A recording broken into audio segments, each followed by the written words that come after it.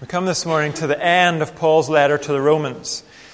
We started looking at this letter back in March, and we've seen it's a letter about the gospel of God. Paul mentioned that in the very first verse of the letter.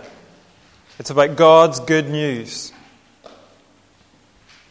And the good news is that God has made a way for guilty, condemned sinners to be reconciled to Him.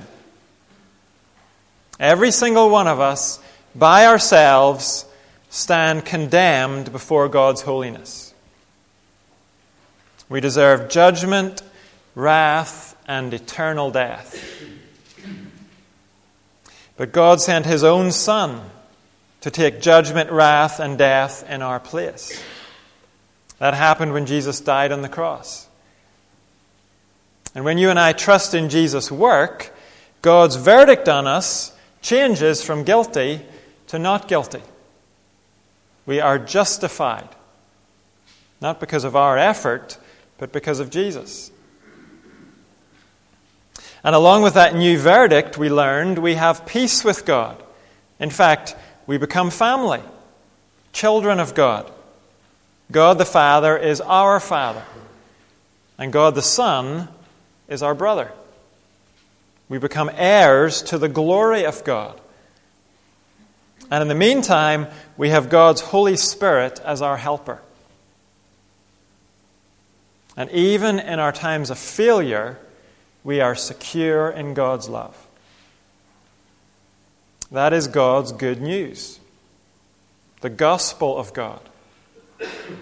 It's His gospel because it's all about His work.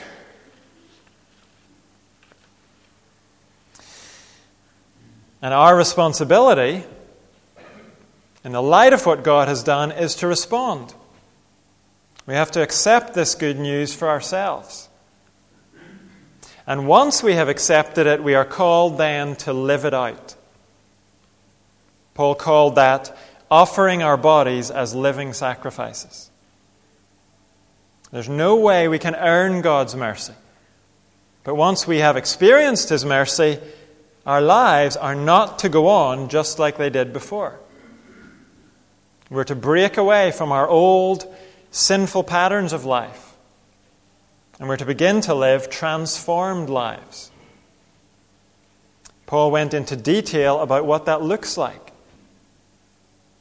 So after giving us the facts of the gospel in the early chapters, this letter has shown us the difference the gospel makes. How do you end a letter like this? Well, that's what we're going to find out this morning. If you'll turn with me to Romans chapter 16. In the Church Bible, that's page 1142. And in the large print, 1766.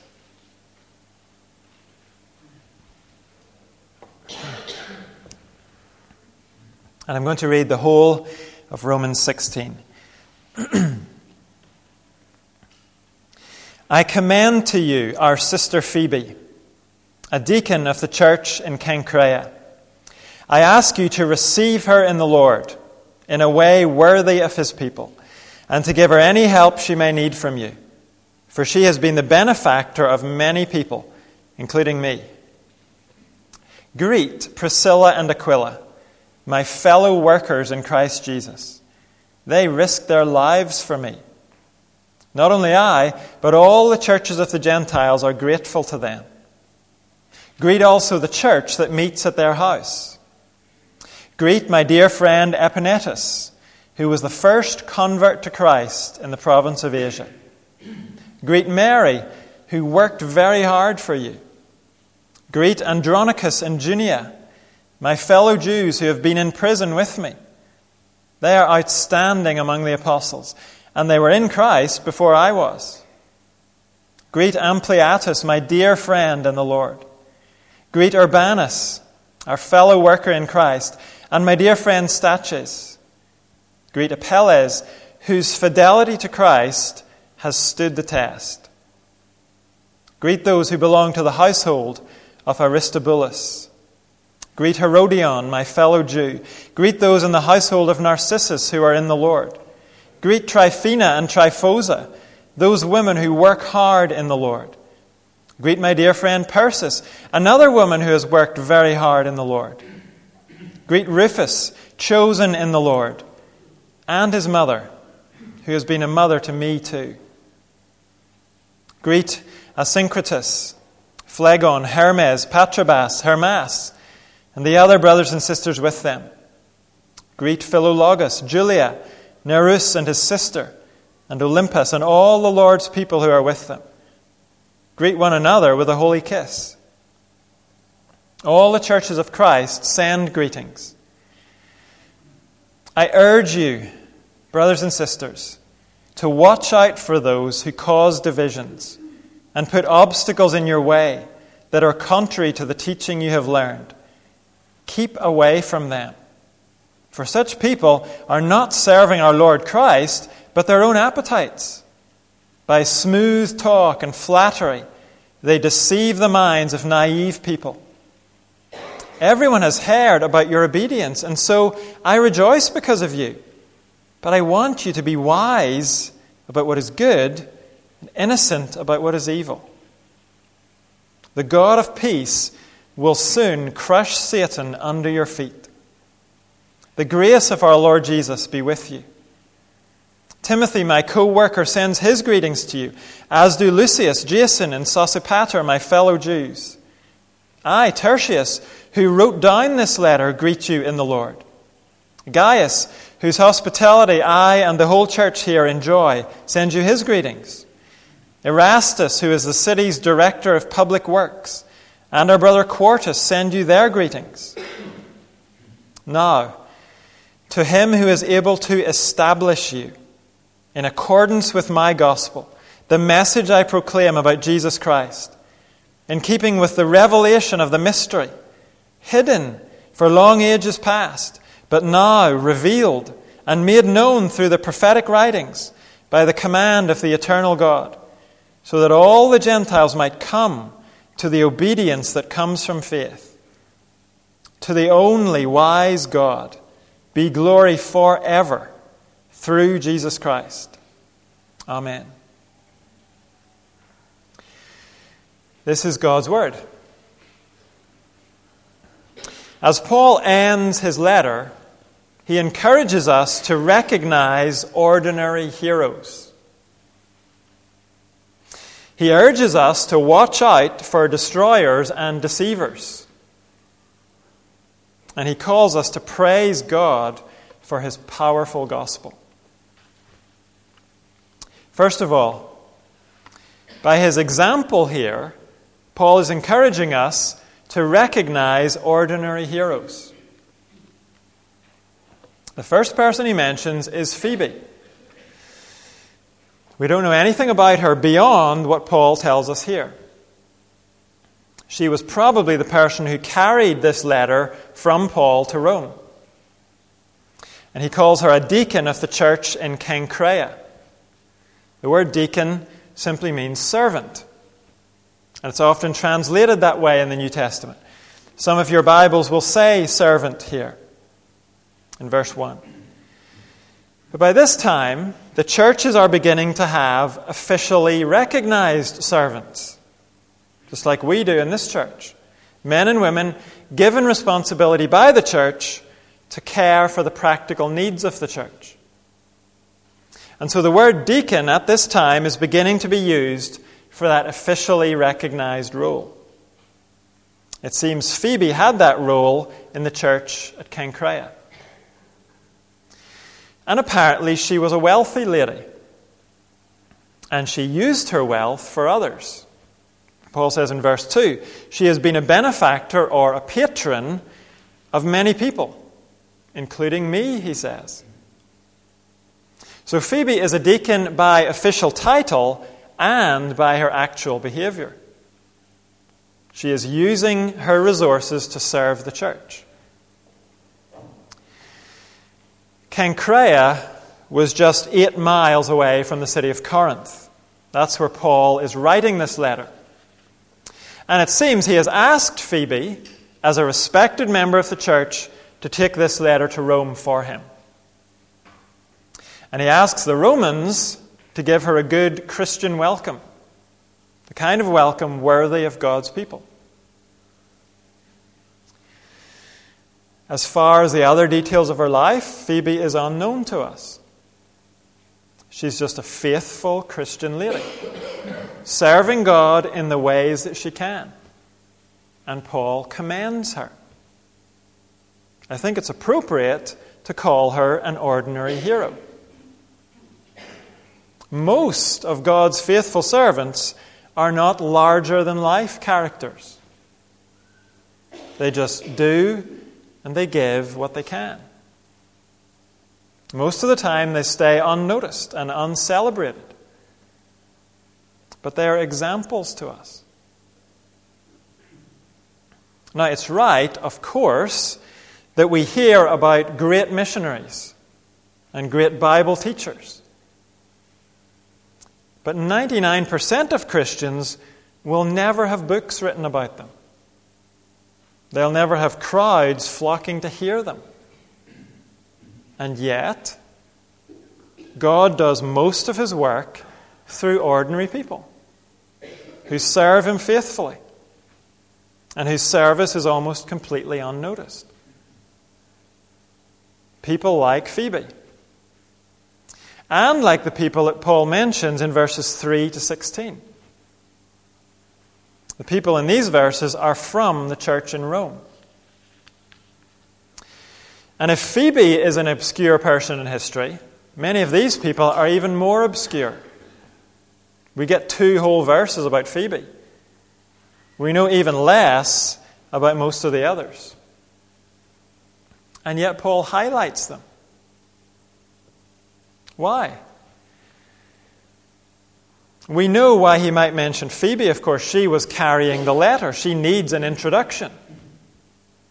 But why go on then to spend 14 verses mentioning 26 people, most of whom are not mentioned anywhere else in the New Testament?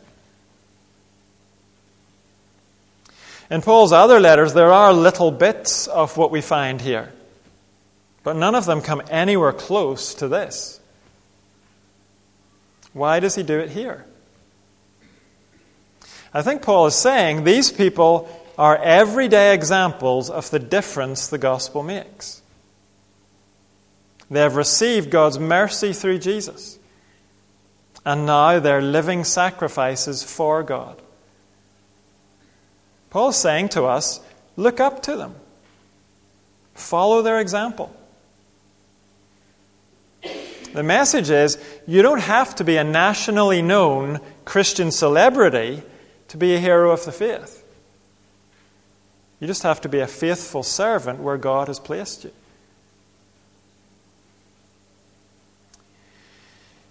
In the ancient world, a person's name told you a lot about that person's background. Wealthy people tended to have certain kinds of names.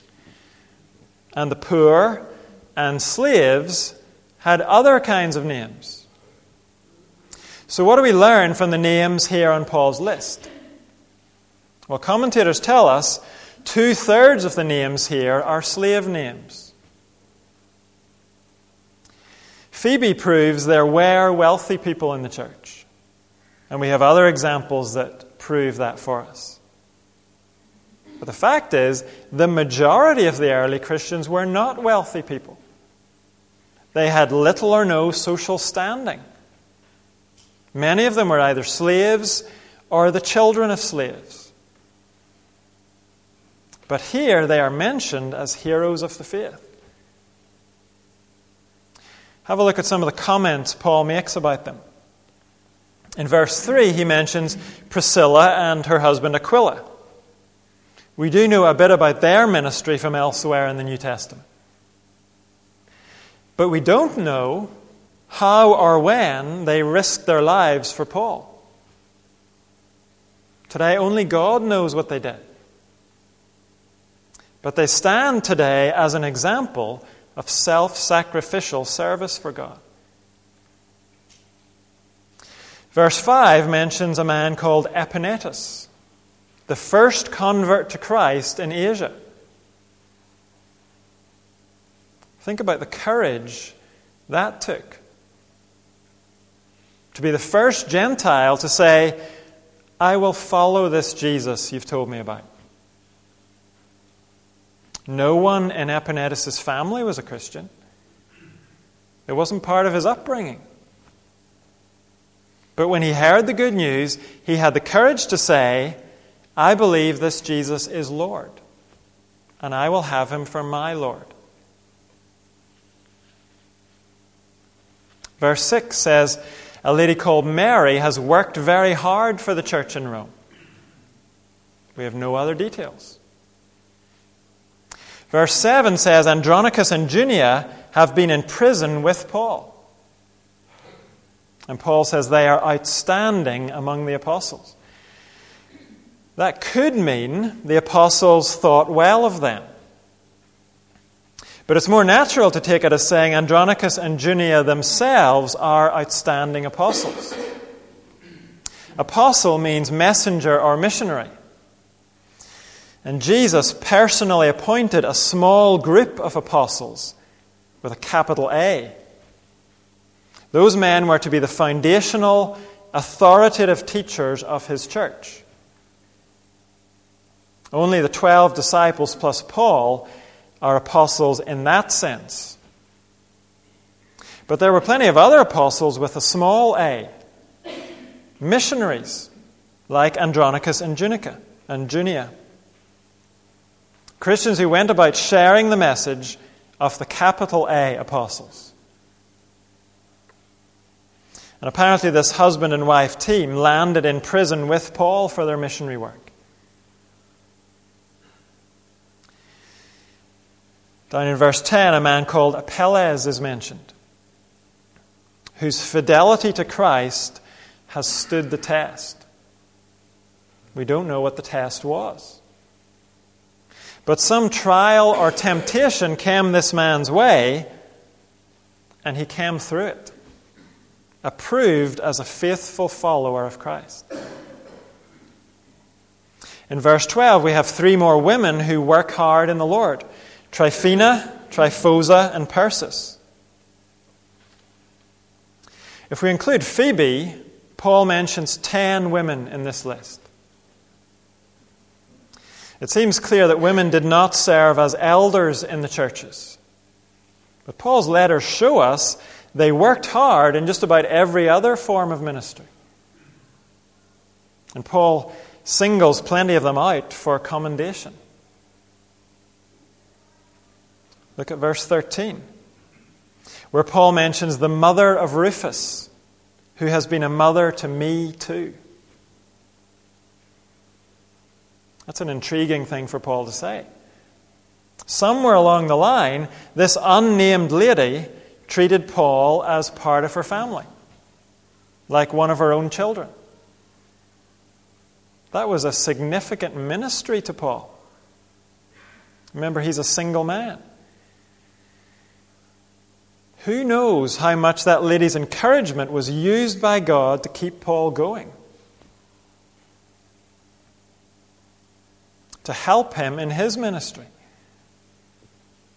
This lady's work had significance in God's big plans. Paul's letter to the Romans has a reputation for deep theology. Maybe the deepest theology in the New Testament. But isn't it remarkable? Here we also have more about the simple faithfulness of ordinary Christians than anywhere else in the New Testament. And that's as it should be. Because when deep theology takes hold of people's hearts, it makes a real difference to their lives. It produces men and women who live faithful, fruitful lives for God's kingdom. And most of those lives will go unnoticed in history. But they're significant to God. They are celebrated in heaven.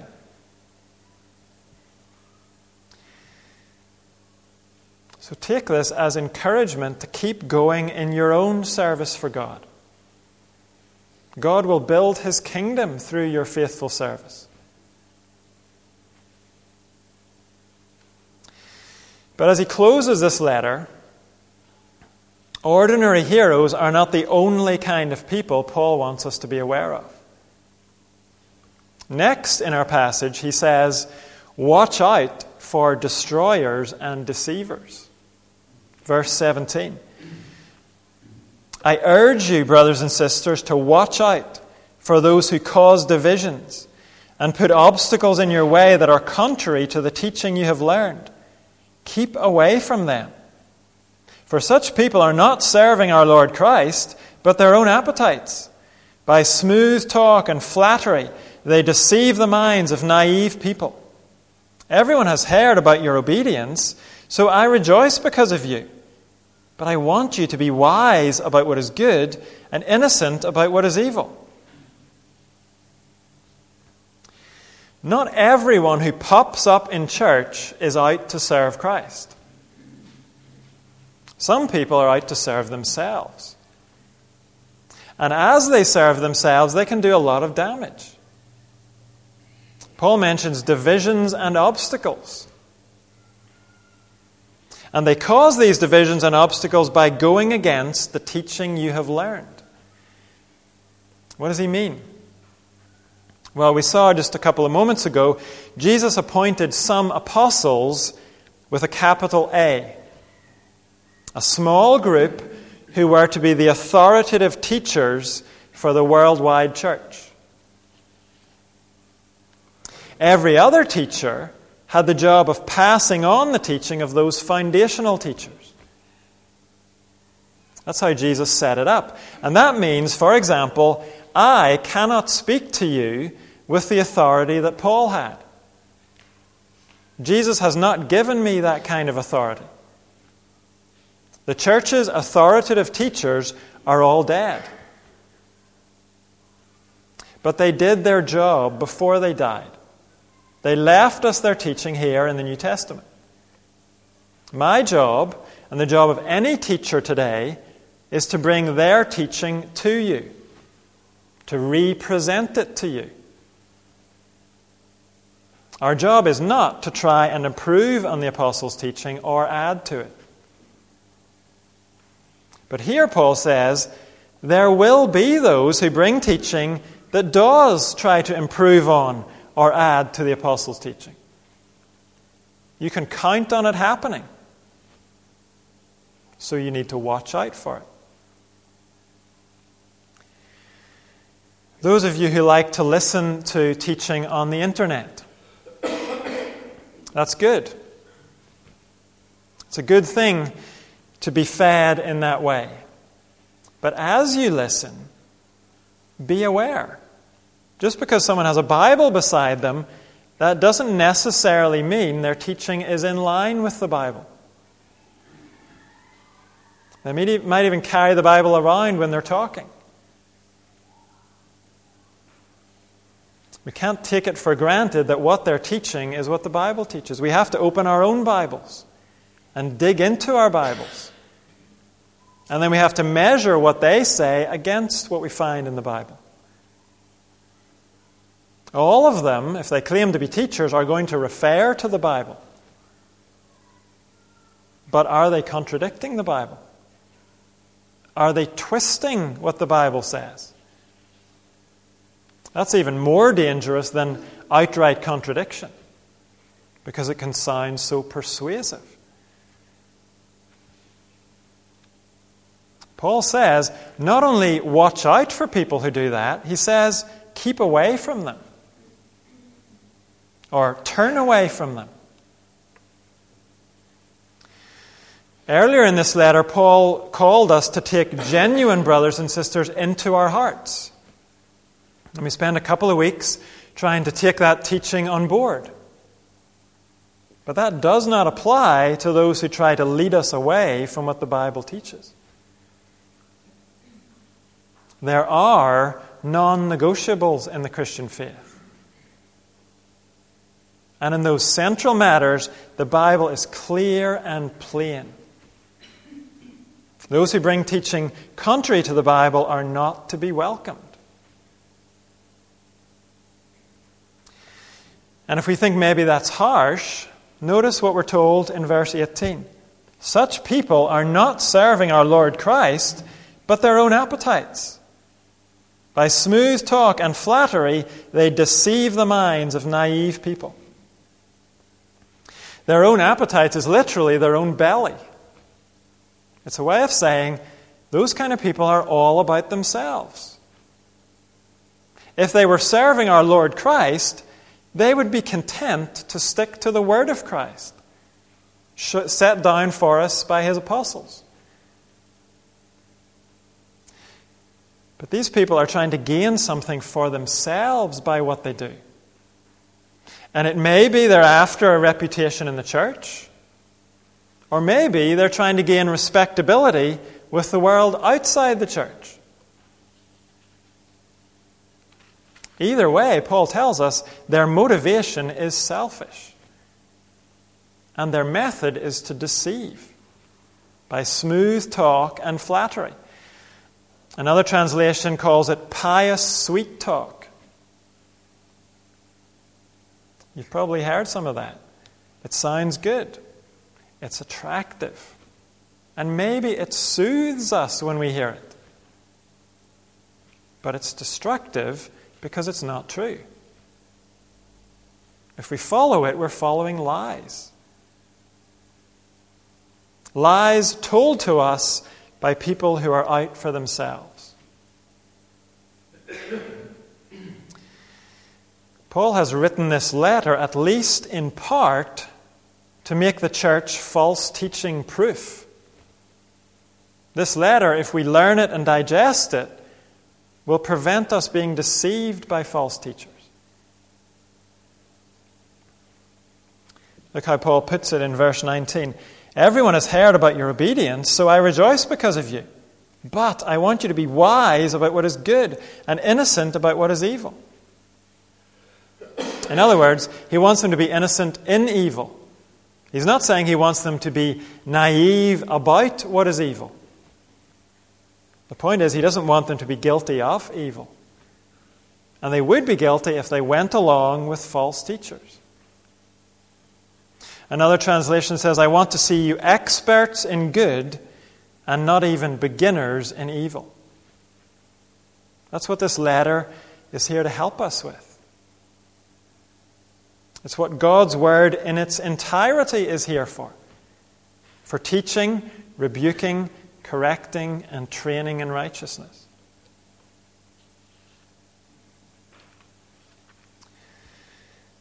Now, if we hear this and feel a bit daunted by what Paul's saying about destroyers and deceivers, if we're feeling that way, then there is encouragement for us in verse 20. The God of peace will soon crush Satan under your feet. Notice the contrast. Our God is the God of peace. And this God of peace is going to crush Satan.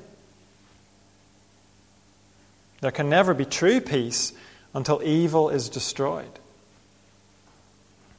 So the God of peace does not try to live and let live when it comes to evil. Because he is good, he will crush evil.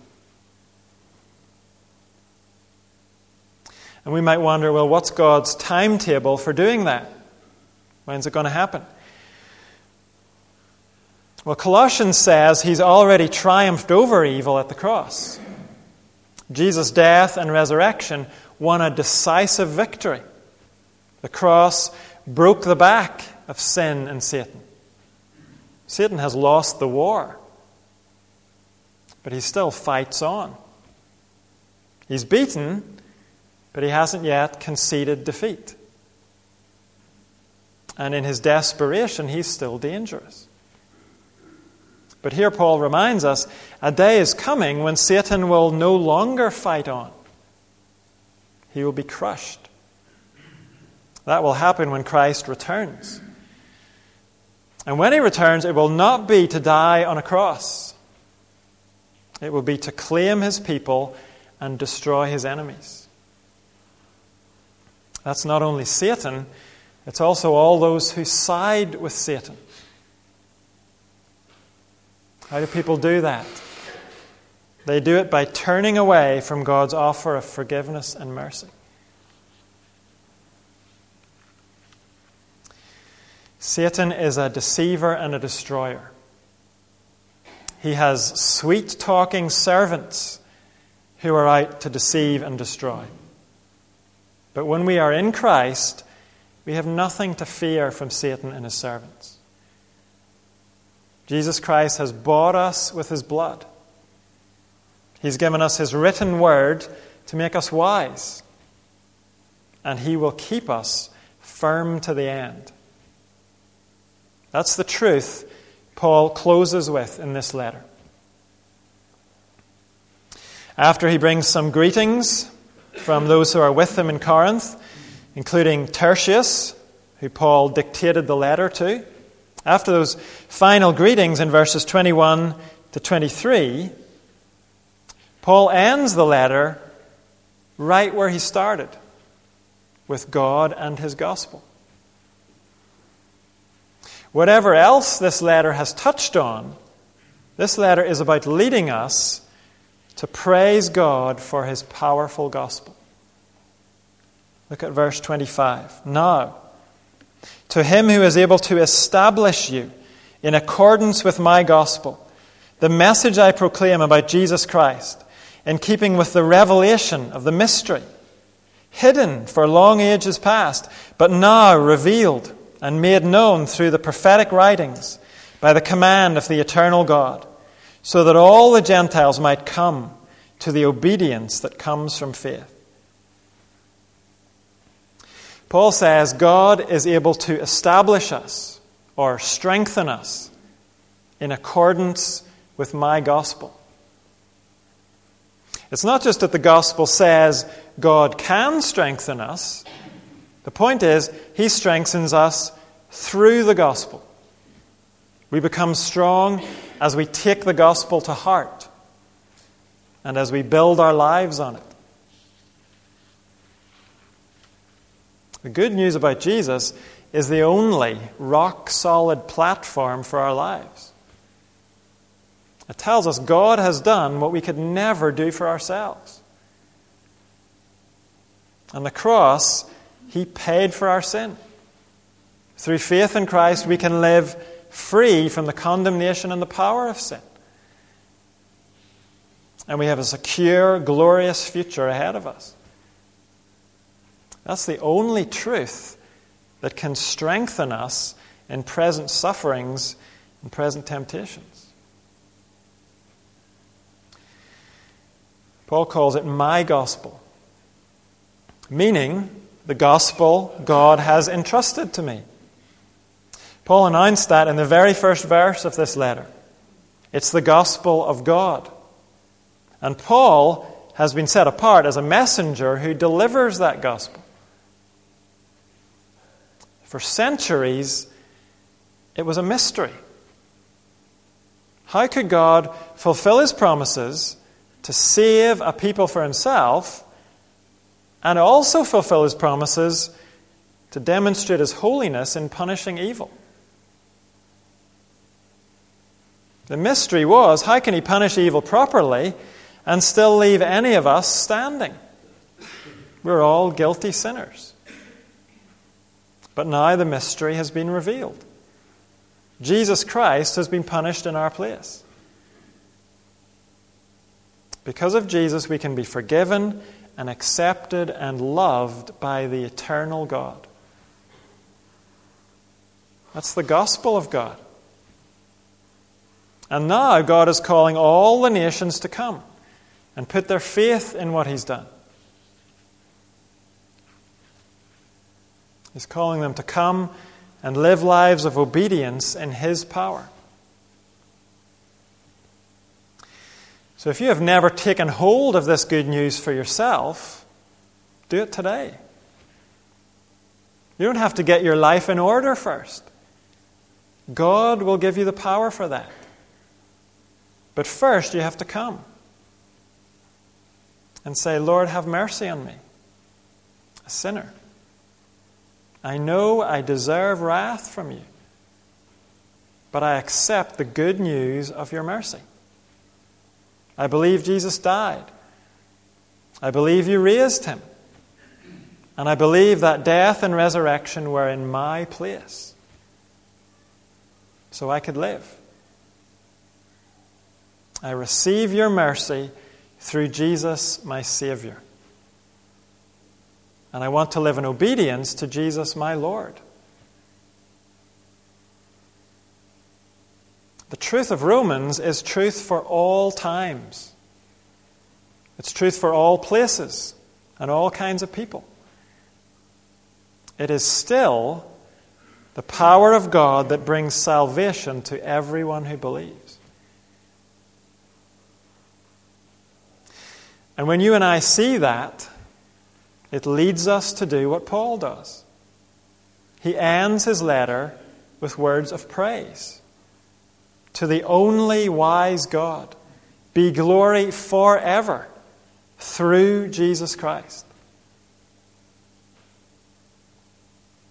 The gospel is good news about God's work, and he deserves the praise and the glory for it. So we're going to add our own praise as we sing together, "Great is the gospel of our glorious God."